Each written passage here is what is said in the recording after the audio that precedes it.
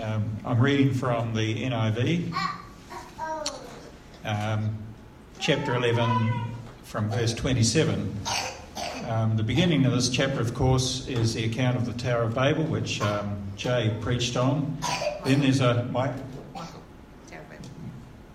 Jay did the Tower of Babel? He didn't know, you're right. Sorry about that. Anyway, Michael did. Yeah, you're right. Sorry, Michael. Anyway, and then there's a lot of begatting, so it's establishing kind of a genealogy, and then we come to the account of Abram, who becomes Abraham. So this is the account of Terah's family line, and Terah, of course, is the father of Abram. Terah became the father of Abram, Nahor, and Haran. And Haran became the father of Lot. While his father Terah was still alive, Haran died in Ur of the Chaldeans, in the land of his birth. Abraham and Nahor both married. The name of Abraham's wife was Sarai, and the name of Nahor's wife was Milcah. She was the daughter of Haran, the father of both Milcah and Iscah. Now Sarai was childless because she had not been able to conceive. Terah took his son Abraham, his son Lot, son of Haran, and his daughter-in-law Sarai, the wife of his son Abraham, and together they set out from Ur of the Chaldeans to go to Canaan. But when they came to Haran, they settled there. Terah lived 205 years and died in Haran. The call of Abram. The Lord said to Abram, "Go from your country, your people, and your father's household to the land I will show you.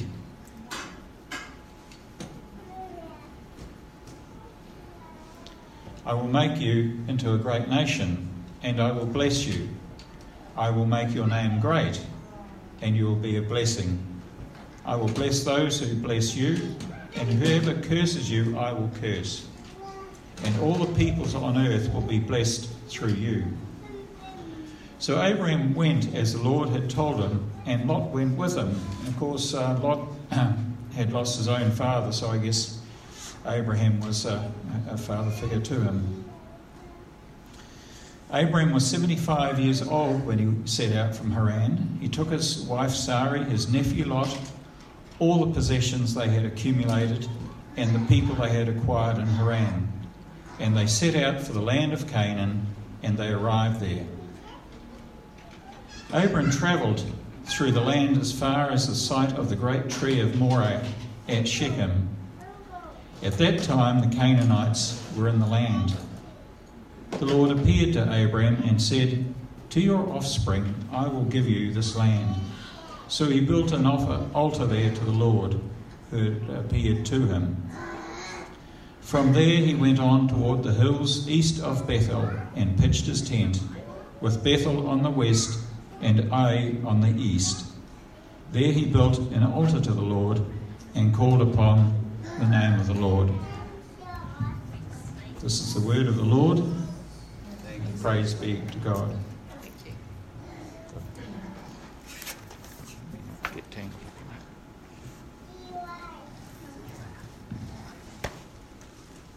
Thank you very much. So today we're starting to look at the story of Abraham. A few years ago I was at when I was still single, so it's a good 5 or 6 years ago, I was at a Christmas barbecue of a Christian organisation. And a group of us were standing around, and you know these things, you're kind of trying to meet everyone, but you're trying to not look keen, but you're still always on the lookout. Anyway, a group of us were standing around looking and chatting and introducing ourselves, and there were a couple of guys in the group who I didn't know. One of the guys extended his hand to me and he said, "Hi, I'm Abraham." And what did I have to say? I'm Sarah. "Hi, I'm Sarah." And it was this palpably awkward moment because I was like, "Please don't ask me if I'm about to be your wife and am I barren," and all of that kind of thing. It was just this really weird kind of... Anyway, thankfully someone managed to steer the conversation somewhere else. But I'm like, he must have had that quite a lot because there are a lot of Sarahs. There's not many Abrahams, but at one point I looked on my phone and I had like 17 Sarahs My parents' generation weren't super creative with names, were they? But anyway, so he must have had that happen quite a few times, introducing himself. Anyway, I chuckled at that story as I began to dig into the story of the biblical Abraham. But before we get on to Abraham, let's just really briefly remind ourselves where we've come from. The first 11 chapters of Genesis record events that happen before God calls out his people, the ancestors of the Israelites, chosen by God. We see the creation of the cosmos, God bringing life into existence, chaos into order, and in doing so he brings forth a temple fit for his glory.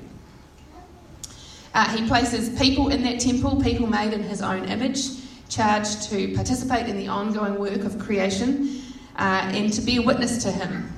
God blessed them, he gave them food and each other, man and woman, so they could go forth and multiply and filling the earth. And instead of living the good relationship with God and in their rightful place as the created beings, we know that they grasped after autonomy, they grasped after power, they wanted to be gods themselves, they didn't want to live in the relationship that God had designed. They believed the lies of the snake rather than the truth of who God said and who he displayed he was. And this is what we know as the fall, and consequently they were exiled from the garden, cut off from the tree of life, and now subject to death. And as we've said in several talks, the major effects of the fall were the relationship break between God and humankind, the relationship break between mankind, and between mankind and the earth, or the rest of creation. And over the span of chapters 3 to 7, we see this spiralling downwards of wickedness as people walk further away from God, trying to do life on their own terms, rather than trusting in the Lord. And we looked at murderous Cain, we looked at the drunkenness of Noah, we looked at the sinfulness of his sons, and we wound up last time with Michael speaking on the Tower of Babel. Things have gone from bad to worse. And not only are they disbelieving the character of God, but they're actually spreading mistruths about God. They're misrepresenting him. False claims and teachings are being made about him. And essentially, God, Yahweh, is forgotten. He is on the shelf with the rest of the other gods. You can kind of pick and choose. You can believe in all of them. But God is not the one true God, or believed to be the one true God. And at the end of chapter 11, the beginning of the passage that we read today, we see what looks like a pretty boring account of someone was the father of someone. And, you know, there are quite a few of these genealogies in the Bible, and especially in the Old Testament, and they can seem a bit easy to skip over because what's the point? They're a bit irrelevant. And they're quite boring. But they're actually always there for a reason. In general, with these lineages, what's amazing is that when we see these family accounts, it shows that this incredible God, this God who is so vast and majestic and magnificent, who has this massive cosmos to fit his temple, he cares about mankind and he cares about individuals. So much so that he would put their names in this holy book of Scripture. That just blows my mind when I think about it. He knows and he cares about us all individually. It's vastly different to the other religious systems and gods in the ancient world. But these lineages are always there for a particular reason as well in each individual situation. And it's not always obvious. You do need to pick up a commentary or two and uncover the reason for them. But in this case, it's to show that despite the way the world has spiraled downwards, there is still one remnant of people who believe, or who at least know of Yahweh, and that's Noah's line, Shem's line from Noah, sorry. So, and as we can see from this account, even they are embracing multiple gods. It might not be that obvious when we first read it, but Abraham's father, Terah, is a worshipper of the moon. So we see in our reading that they set out for Canaan. They go from Ur, but they stop in Haran. They stop there, and that'll become significant in a minute. Ur and Haran were both strong centres for worship of the moon god. We see soon that God had actually already spoken to them and said, go on to Canaan, but they stopped in Haran. Abraham's father clearly holds higher allegiance to the moon god than to Yahweh. And this line is actually now at a dead end. When we think about Abraham, I'm actually going to call him Abraham. I know he's Abram and he gets changed to Abraham, but I'm going to get mixed up. So it's actually not a big deal. I'm just going to call him Abraham. He's married to Sarah, and what do we know about Sarah? she's barren. So even though he's from the good family line, it's barren and it's dead. Walter Brueggemann says that barrenness is essentially hopelessness. It's a metaphor for hopelessness. So even the best family alive left on earth, who at least have heard of Yahweh and who still know about him, Shem's line, are at a dead end, because very soon, once Abraham and Sarai die with no descendants, no one will care about Yahweh. And then we get to chapter 12, and there is a palpable change in the text. God speaks. He speaks to this guy, Abram, and Abraham is a pretty significant guy. Most of us have known or heard of him. Even if you're not a Christian, most people will have heard of the name Abraham and will know something about him. 3 of the major world religions claim him as the father of their faith. That's actually a lot of people. Jews, Christians and Muslims all recognise him as the father of their faith.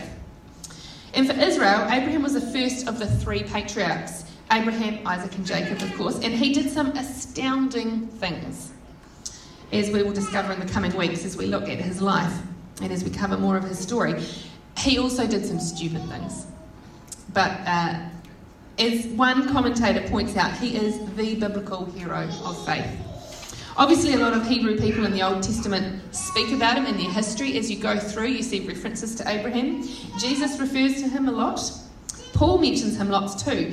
And in the book of Hebrews, the writer does a roll call of all the heroes of faith in chapter 11. Now, most people get 1 verse allocated to them. Moses gets 6, so he's a pretty faithful guy. But when you get to Abraham, he gets a whole 12 verses. And that's significant. So he is a really great guy. But why is he great? Why is he great? He actually started out as a really regular guy. He was from that remnant of Shem, but even that didn't count for much anymore. And as I said, he was married to a barren woman. So what happened? How did he get to be this man that we have all heard of? God's call happened, and that changed him. That was the reason for his greatness, and that's what we're going to unpack today. Abraham heard and recognised God's call, and he responded wholeheartedly. He allowed God control of his agenda and allowed God to take him wherever God wanted to go, even when it didn't make sense. Let's take a look at that call. The first part of God's call is, go from your country, your people, and your father's household to the land I will show you. Okay, let's reword this. Go, leave your country, leave your people, leave your father's house. Leave where you feel planted, where you feel at home. Leave where you feel safe and secure. Leave your people, which is the security, the familiarity of your culture. The people who are like you, the people who hold the same values as you. And then when it says leave your father's household, that's actually leave your inheritance. Leave your family's inheritance. Everything that you are going to get when your father dies, leave that alone too. Leave that behind. You need to trust me. That's a pretty big call, isn't it? And not only that, I'm not going to tell you where we're going. Come with me, but I'll tell you later where we're going.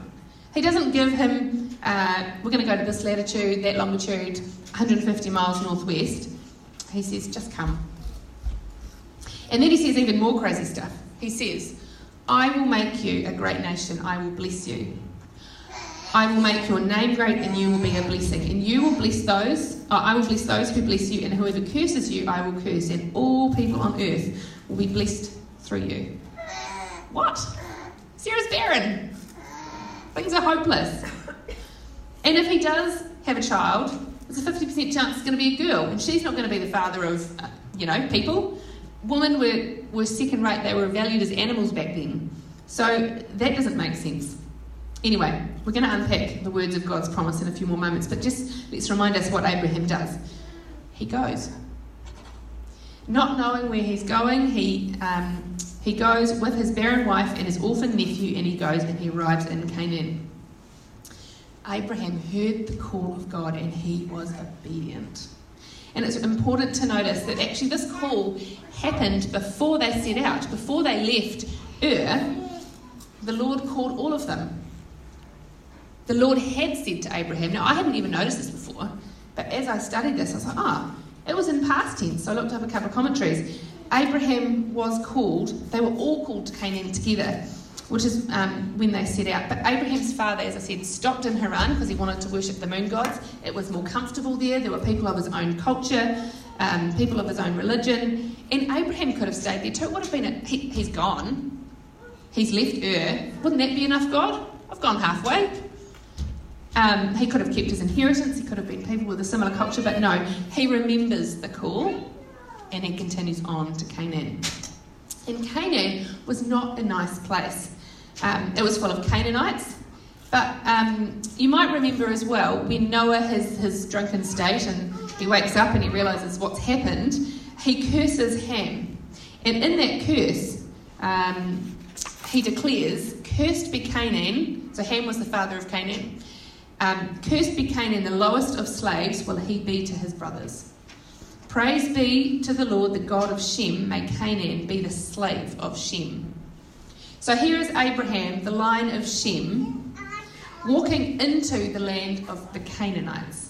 So I'm pretty sure they were not very hospitable to Abraham. They would have been quite hostile because, you know, the families were quite, and the family tribes were quite fractious with each other. And if they had known that here come a group of Shemites or Shemites, we know that the curse has been put on our family and we don't want them here. So it would not have been a kind or a nice place for Abraham to go, but he goes because he hears the call of God.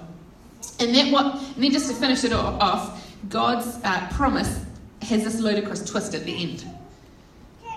"To your offspring I will give this land." This land. Now let's point out the white elephant in the room that we have alluded to already. Abraham's 75 by now, at least, and Sarah's barren. She can't have children. Come on, God, think about it. But God, and the three of them, so Abraham, Sarah and Lot, are the three most unlikely trios, so to speak, to start this new nation. But God specialises in showing up in the most unlikely of places with the unlikeliest of people, often in hopeless situations, and that's where his glory is most magnified. He specialises in bringing hope to the deadest of situations. So what's Abraham's response?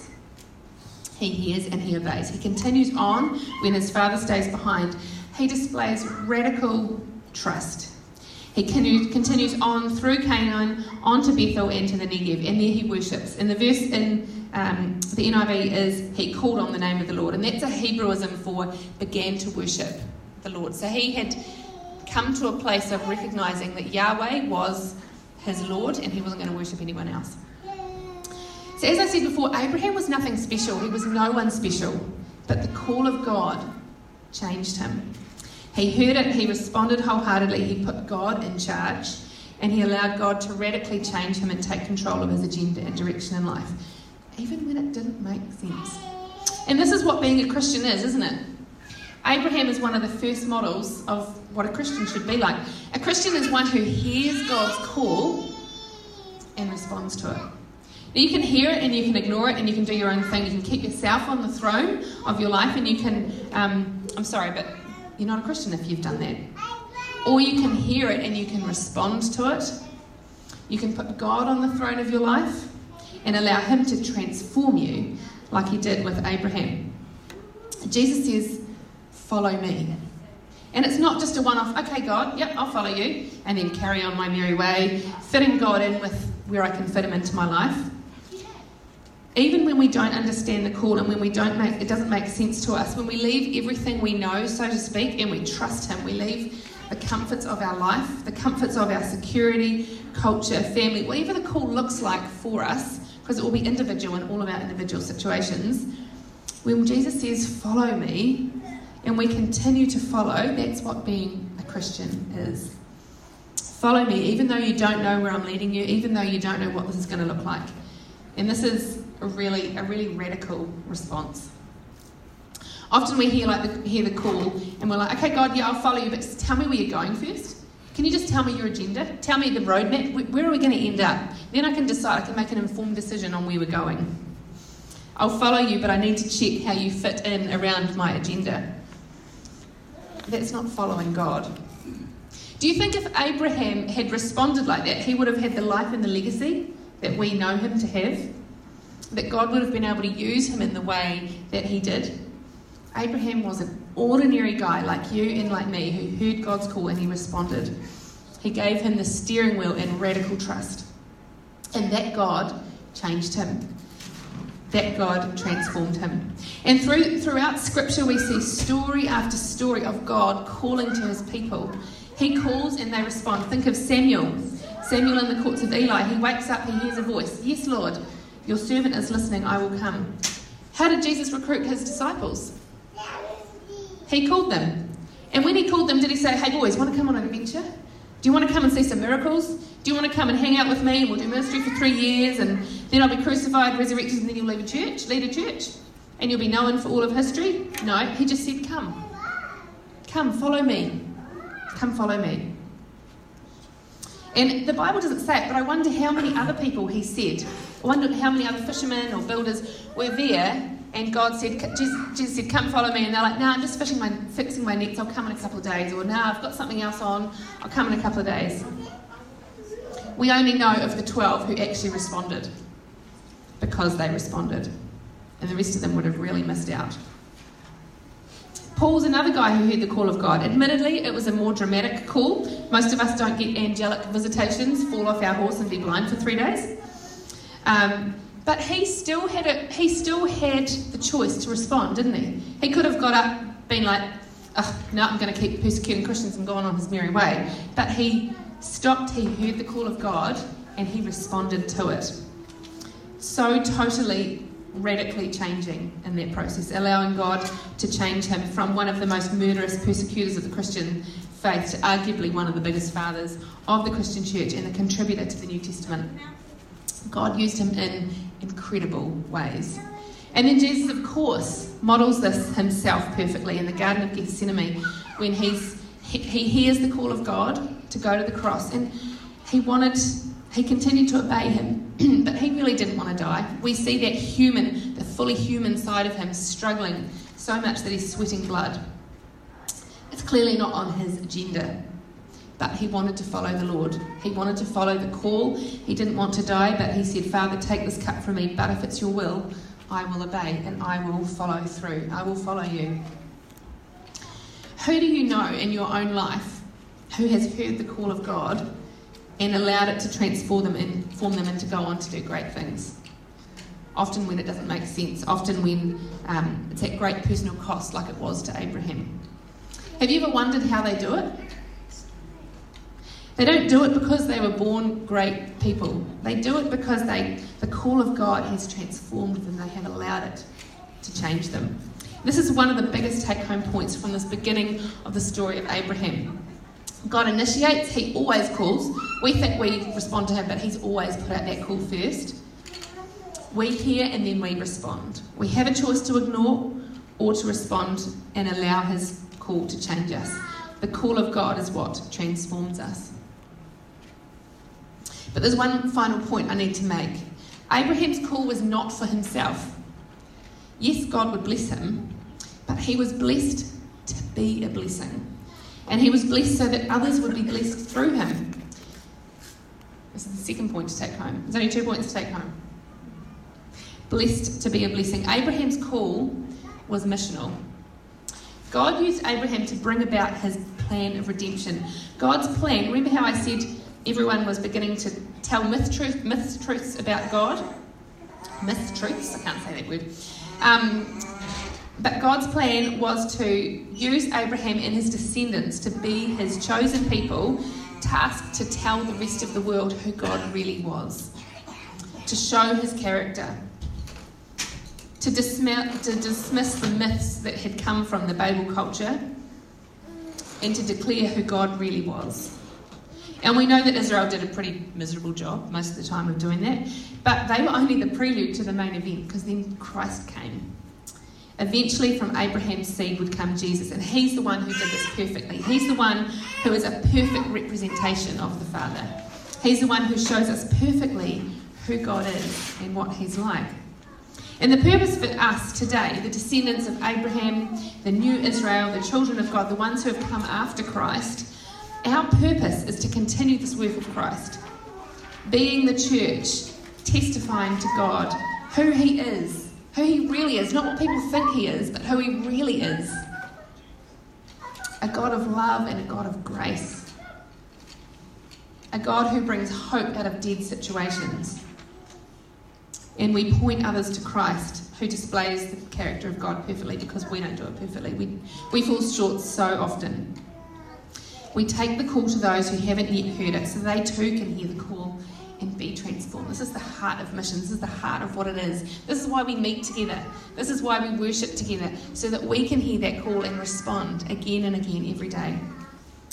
But we can only do this if we've heard the call of God and we've responded with radical trust, even when we don't see where he might be taking us.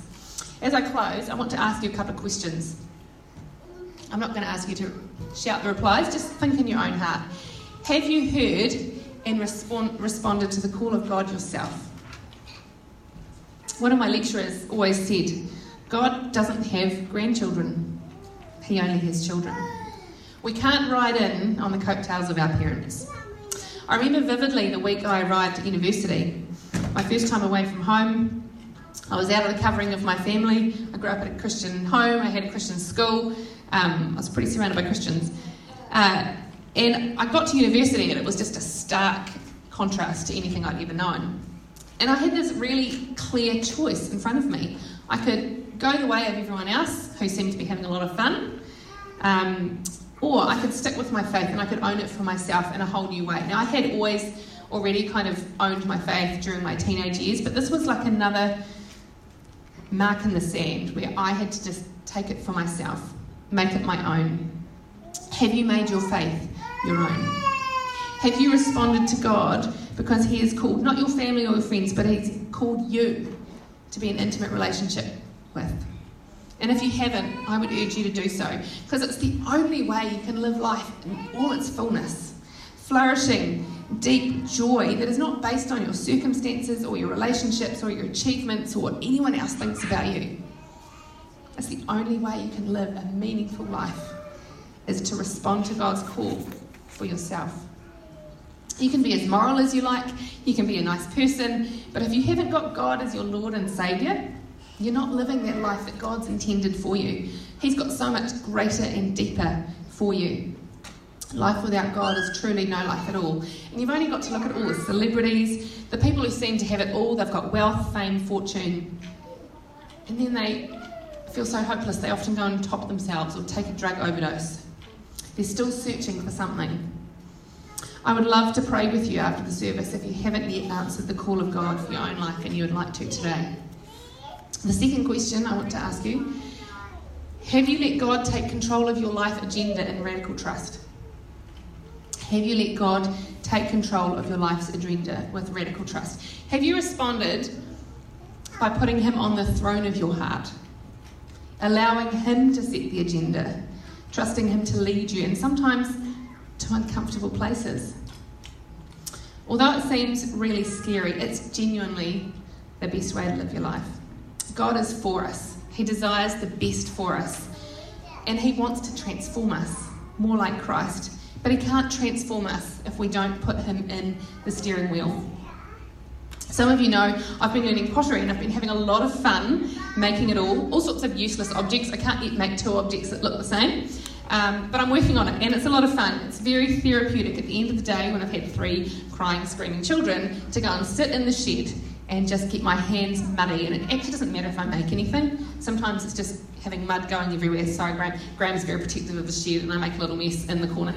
Anyway, I've been dabbling in clay, and as I sit there on the wheel, I've actually been reminded of why God uses so much pottery imagery in the Bible. Most of you will have come across some of the pottery imagery. Now, I've got some things here. I've got a lump of clay. Here's a lump of clay. It's actually in Glad wrap because it's really sticky and I would end up with terrible fingers, right, which is not great right now.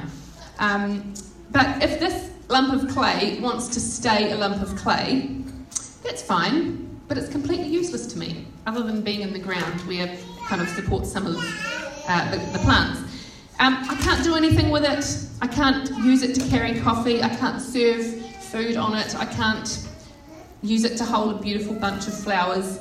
No one would say a lump of clay is particularly useful, right? Except for being part of the ground. What might make something look beautiful is actually what can it do, what's its function. That's more important. A broken pottery cup is not valued by me. One which holds coffee is, multiple times a day. But to take this lump of clay and turn it into a useful vessel, one that can actually hold coffee, it has to yield to me. So it has to actually allow me to knead it, to wedge it, to shape it, to mould it, to trim it, and then I have to fire it twice in a really, really hot kiln at insane heat. Now, I have had lumps of clay that have not yielded to me. They go straight into the clay bucket. I think actually it was my skill rather than the clay resisting me. But anyway, the metaphor has its limitations, as clay doesn't have a will. But we can be like that, can't we? We can be resistant to him shaping us and moulding us and transforming us. And we can't therefore be used by him. Just like that lump of clay has to allow the painful processes of trimming and firing and trusting the potter, we have to allow the painful processes of transformation, trusting in God that he is going to make us into something beautiful, something that can hold his Holy Spirit and be a blessing to the rest of the world around us. So that question, have you allowed God to take you and to take the agenda of your life? Have you allowed him to transform you? Or are you like that stubborn lump of clay, resistant to his work? Again, if you would like prayer after the service, I'd love to pray with you. And finally, are you being missional? Have you understood that you're blessed to be a blessing? We can only be missional if we understand this. We are blessed to be a blessing. And if we live our lives hoping to be blessed, like I know some Christians do, we'll actually be really disappointed because we miss the point. If we live our lives to bless others, we're living out the call of God. And I can't actually think of a greater example right now of two people who live this than my in-laws. Most of you know Don and Lorraine. Don and Lorraine are two people who heard the call many years ago, over 50 years ago. They followed God's call, becoming transformed themselves. And they went to live in Africa. That was not a comfortable place. Hearing Lorraine's birth stories in the back of Africa made mine look like a walk in the park. And mine were not a walk in the park. They went when their family thought they were nuts. Both their parents didn't want them to go. Don's dad said, "You'll never see me again." Lorraine's mum was so against it. She wanted her to have a nice, comfortable life and to have a good job and not to go to primitive Africa. But they allowed the call of God to shape them. They allowed that to take them to difficult, uncomfortable places. And they blessed so many people. People came to know God and know the call of God for themselves because they went there. Not where their culture was, not where their people were, but where God had called them. They understood that they had been blessed by knowing God, and therefore they wanted to be a blessing to others. And they continue to live like this. They're not missionaries in Africa anymore. They were blessed with their first home when they retired. We complain about the housing market, but they didn't get their first home until they were 65. That's amazing. And what did they do when that house sold just last year? Or maybe this year? They started to give their money away. So they didn't hang on to it for themselves. They continued. They've just always lived this. I'm blessed so that I can bless others. The only natural thing for them to do was to start to bless others. The call of God doesn't always look like going to Africa. In fact, it's been held in many Christian circles that that's kind of the pinnacle of holiness, is to go to Africa. But for each of us, the call of God will look different. The call of God will always involve radical trust, and it will always probably not be where you want to naturally go. Israel was blessed by being called God's people for the purpose of blessing others and taking the truth of God to the rest of the world, and that's the same for us, God's people today. Are we living in a way that's sharing our blessings with the rest of the world, sharing our resources and sharing our faith? Are we living in a way that we are blessing those who are hard to love? How many non-Christians have you got in your life who you are actively getting to know, not just on a shallow level, but inviting them into your lives so that you can be real with them and share in meaningful ways, and maybe get to that point where you can share your faith with them, what God's done for you, and to share the call of God with them too. It's scary, I know, but it's what God calls us to do. And the Holy Spirit gives us the strength to do these things. Who do you know who doesn't yet know God, who actually could really do with a meal this week? Who actually could have a break from their kids for a couple of hours, or be taken out for a coffee? Are you being missional? Have you responded to the call of God for yourself? Have you let God take control of your life? And are you living to be a blessing to others? Let's pray. Father, we thank you for your word. We thank you for the way you speak to us through Scripture. We thank you for the story of Abraham. You took an ordinary guy and you called him to follow you. And you invited him to participate in your plan of redemption and revelation. Thank you that you call us too, ordinary people, to follow you. We are called to be your people, blessed to know you and to bless others around us, spreading your call to others who don't yet know you. Father, I ask you to help us to hear and respond to you with radical trust, like Abraham did. Even when we can't see where you're leading us, help us to remember that you are a good God and your intention is to transform us to become more like Christ. Your intention is that we live a full, joyful, hope-filled life when we are rooted in your love, not in what we achieve or what we know or how much we have. Thank you that you speak life into hopeless situations, like Abraham and a barren wife. Thank you that you specialise in what seems dead and hopeless and you bring us forth life.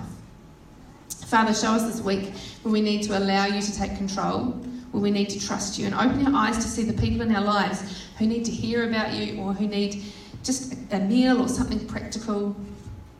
Show us practical ways that we can bless others. Everything comes from you, and we acknowledge that you are before all things, and in you all things hold together. We love you. Amen.